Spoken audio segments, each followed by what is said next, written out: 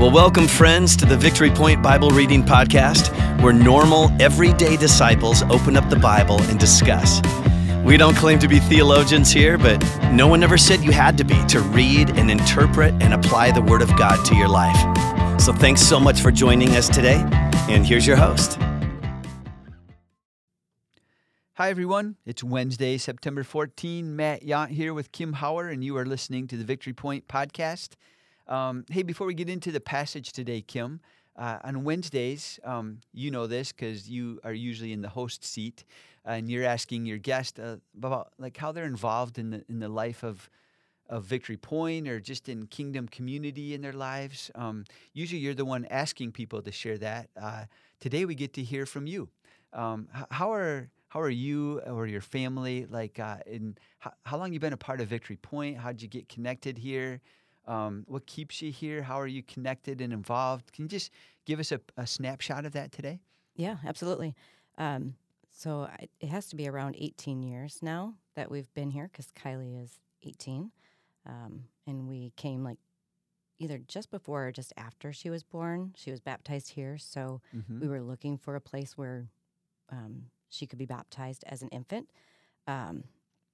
And then, obviously, we've stuck around. I was involved in nursery. That was probably a big thing that kept us here, being part of Kids Zone. But I've always been involved, I guess. Now on the worship team and doing the podcast. Yes. So those are things that I feel like I'm doing to serve this church community, which I think is important because I think God created a church, a group of people to serve each other in whatever way we're gifted or called to do. So I think it's important to build up the body as a whole. So hopefully my service is doing that for others. It is. I know others' service does that for me. And then we're involved in a missional community, the Great Lakes Missional Community, which is an outreach, but it's not necessarily a person-to-person kind of outreach with people, so to speak, but it's providing backpacks of food for the weekend for families who may need it, for extra support. So we pack bags with our missional community, and I'm part of the leadership team on that right now. There's 4 of us, so I think the missional community thing has just been huge in keeping us here because we've created a lot of good relationships, a lot of mentor relationships. Dan and I have had older parents, just kind of come alongside us and help us in just small ways, just little comments here and there, and how they raise their kids or how they do this or that. And so it's been huge in just helping us be good parents. And I think it's been good for our kids to hear other adults slightly older and even some younger than Dan and I just kind of feed into their lives. And so for our family, I think that's probably one of the biggest blessings is just being invited into one and then now being a part of it, but also part of the leadership aspect of it and finding ways that we can invite others to join us. It's not so much what we do, but it's the community. Yes. That keeps us, close. Yeah. I think I came to Victory Point about the same time you guys did, 2004, 18 years ago. So we were really close. And I could echo everything you just said. I mean, Tori and I jumped into one of the first missional communities, obviously as a staff person here, but little did I know, like, the formative kind of value that would have in my kids. Like, my kids were raised around other families and other adults of different ages and stages and formed some really cool bonds with people at Victory Point. Even though we're not all in the same missional community anymore, they're people who know my kids and see them on Sundays, and they'll come up and talk to my kids or vice versa. I see that with your children. You even mentioned that like a few weeks ago on a Sunday morning, just how Kylie, your oldest, is off to college for the first time. And one of the things in conversation you guys had, that came up for her was she's looking for a multi-generational kind of community because that's what she's been experiencing, in the missional community. So I love it. And for those listening and you're not in a missional community, I mean, we have some that are available, but we're also would love to start new ones. And if that's something that piques your interest, I'd encourage you to sign up for the Engage Primer that's coming up, or talk to Kevin or myself or anybody. We'd love to coach people in starting new things because we believe in that sort of expressions. So amen to that. Thanks for sharing that story today. Yeah. Man, and just your journey with Victory Point. So, and thanks for being part of the hosting of the podcast. We appreciate that and look forward to that week each month. Today, just to remind ourselves, in September, October, November, we're just doing a big picture journey through the story of God. We're taking a journey of epic biblical proportions from the garden in Genesis to the garden in Revelation. And that's important because sometimes we forget we're part of a story. It's not just a story that we benefit from. It's a story that we participate in. It's a story that God has created us to participate in. And so it's good to know the story because the gospel story applies to all of life. So today we find ourselves still at the beginning of the big story, still in the book of Genesis, very foundational story today, Genesis chapter 22. And instead of reading the whole chapter, which is kind of long, we're going to zoom in on the first 14 verses, and Kim is going to read that for us today, Genesis 22, 1 through 14. Yeah. The title is Abraham Tested. Sometime later, God tested Abraham. He said to him, "Abraham, here I am," he replied. Then God said, "Take your son, your only son, whom you love, Isaac, and go to the region of Moriah. Sacrifice him there as a burnt offering on a mountain I will show you." Early the next morning, Abraham got up and loaded his donkey. He took with him 2 of his servants and his son Isaac. When he had cut enough wood for the burnt offering, he set out for the place God had told him about. On the 3rd day, Abraham looked up and saw the place in the distance. He said to his servants, "Stay here with the donkey while I and the boy go over there. We will worship, and then we will come back to you." Abraham took the wood for the burnt offering and placed it on his son Isaac, and he himself carried the fire and the knife. As the 2 of them went on together, Isaac spoke up and said to his father Abraham, "Father." "Yes, my son," Abraham replied.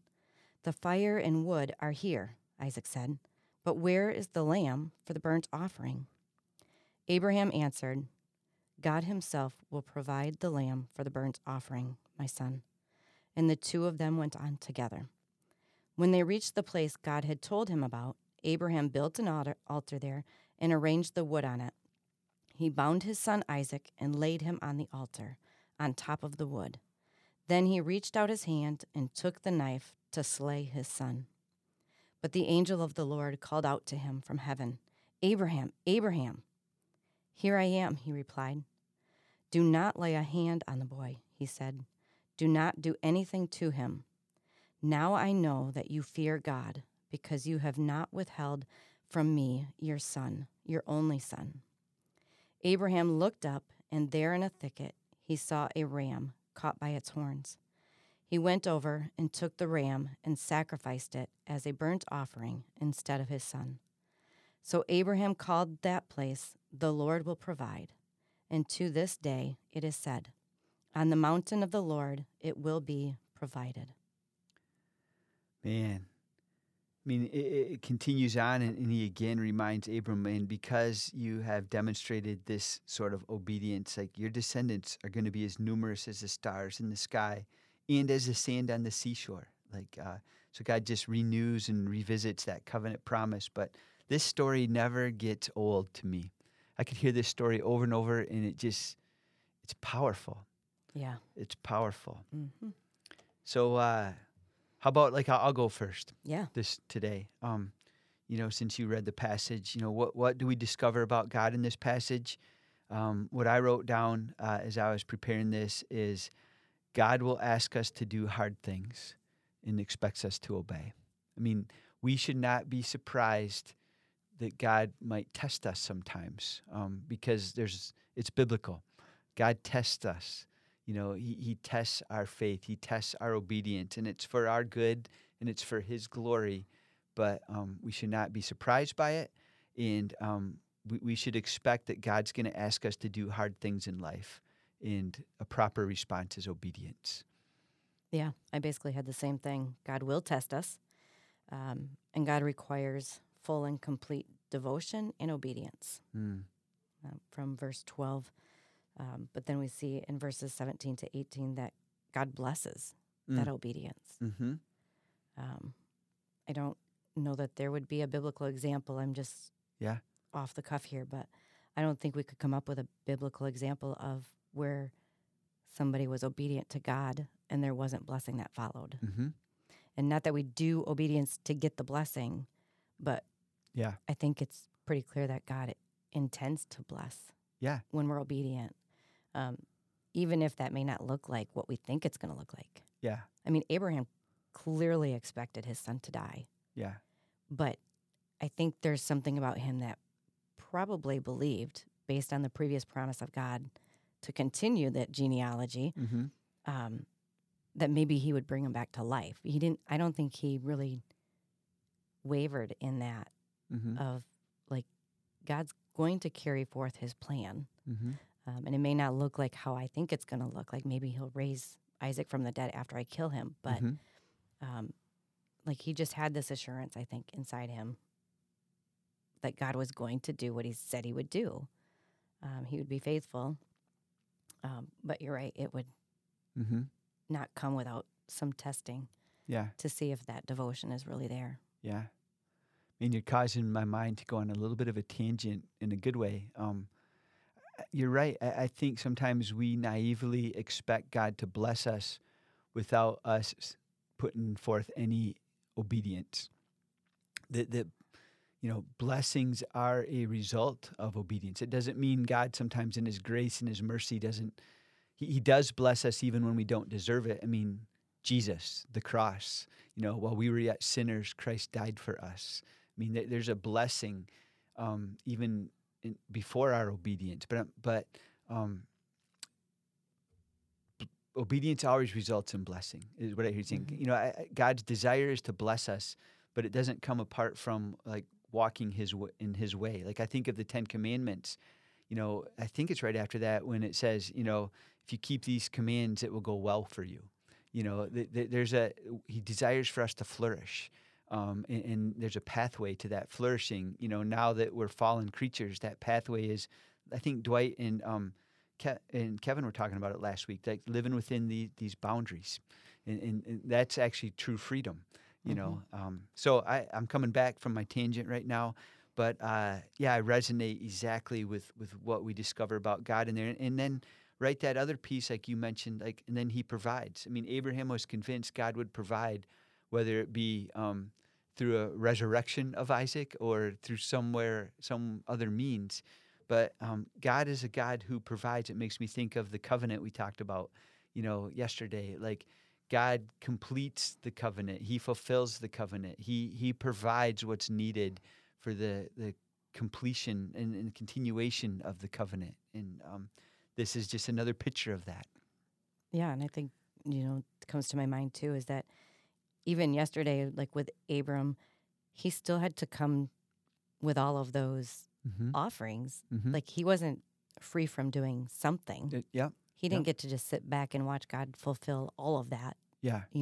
He still had to do something. He still had to, like God said, I'll show you, but this is what I want you to do. Get this, this, and this. Yeah. And then I'll show you, how this is going to go down. So, I mean, there is definitely a human component that we have to be obedient. And so we're getting into that human part right now. Like, what are we learning about us? And I agree with you on that. Like, I wrote down, like, expect to be tested. We have to decide, we always have a decision to make. Do we trust God? Even when we don't understand how this could ever work, do we trust Him? And we need to participate. And that made me think of, Isaac. Because many scholars believe, we always picture Isaac as this little boy, but scholars, many of them believe he was probably more in his late teens, 20s, You know, maybe not someone that an old man like Abraham could, tie up and throw on an altar. Like, there had to be some participation on Isaac's part, like demonstrating his own trust in his father, his own trust in God. That we have a participation, in God's plan. And when he asks us to do hard things, we have a choice to make. And it comes down to a choice of, do I trust him? And I think the story of Abraham is an example, like, it might be hard, but we really don't have a choice. If we say we love God, we need to put our money where our mouth is. And if we say that we trust him, then we need to act like we trust him. Yeah. Yeah, I like how you bring up Isaac in that too, right? Because even if you thought he was 5, 6, 8, 9 years old, regardless of what age he was, I mean, I've had children. I can't imagine even my 5-year-old knowing, right? I mean, at 5, they've experienced all of life in community and how things go and sacrifices. And so even at 5, you would have known what the heck was going on. Yeah. And to let your dad tie you up. Yes. Whether he would have been physically able to stop him or not. I mean, 5-year-olds can be pretty strong. Yeah. Yeah. So regardless of what age Isaac was, I think, unless he was young, like baby. But I don't think that was an option in this. Like his obedience to his father, and again, you mentioned the generational aspect of how we live has implications for those behind us. Clearly, Abraham had demonstrated his trust and faithfulness to God, so it would only make sense that Isaac also would see that and realize that that's the role he then plays, as being obedient to his earthly father, but then also his heavenly father, right? Like, it's good. Yeah. Very good. So much more we could talk about in this story, but I mean, for Abraham, he thought Isaac was the means to the fulfillment of the promise, and God is demonstrating, no, I'm the means. Trust in me, and you can't help but see Jesus in here, right? Like, take your son, your only son, your one and only son. God wanted to see if Abraham was willing to put Isaac on the altar, and then God is the one, though, who in the end puts his own son on the altar. I mean, this just points to Jesus in such clear ways. Abraham didn't understand that at the time, but we can, and look back and see that. It's such an amazing story. Just what's one thing that you're going to take into today as a result of this, Kim, as we wrap up? Yeah, I think for me it was just kind of thinking and dwelling on the questions to myself and to my own spirit, right? Like, am I willing and open to the testing that God has for me, whatever that looks like? It's good. Yeah, do I trust him with my everything, And I think sometimes, like, I don't know, I just question, like, okay, if God asked me to give up one of my children in that way, that's a tough one. Yeah. I don't know, would I be obedient in that? Yeah. Yeah. That's good. What is God asking me to put on the altar and to trust him with it?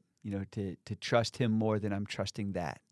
Yeah. And I think I would send us out with I noticed this twice, God calls out to Abraham, and he says, here I am. And then the angel calls out, Abraham, and here I am. Like, when you hear God calling your name today, say, here I am, and see what he has for you today. So, yeah. All right. Well, we went a little longer today, but it's such an amazing story. It's hard not to riff on that a little bit. But thanks for listening today, and we look forward to spending some more time with you guys tomorrow. See ya. Well, thank you for joining us today for the Victory Point Bible Reading Podcast. We hope that today's conversation was helpful for you and encourages you in your daily walk with God. If you have any questions or thoughts to share with us, please email us at info@victorypoint.org. We would love to hear from you.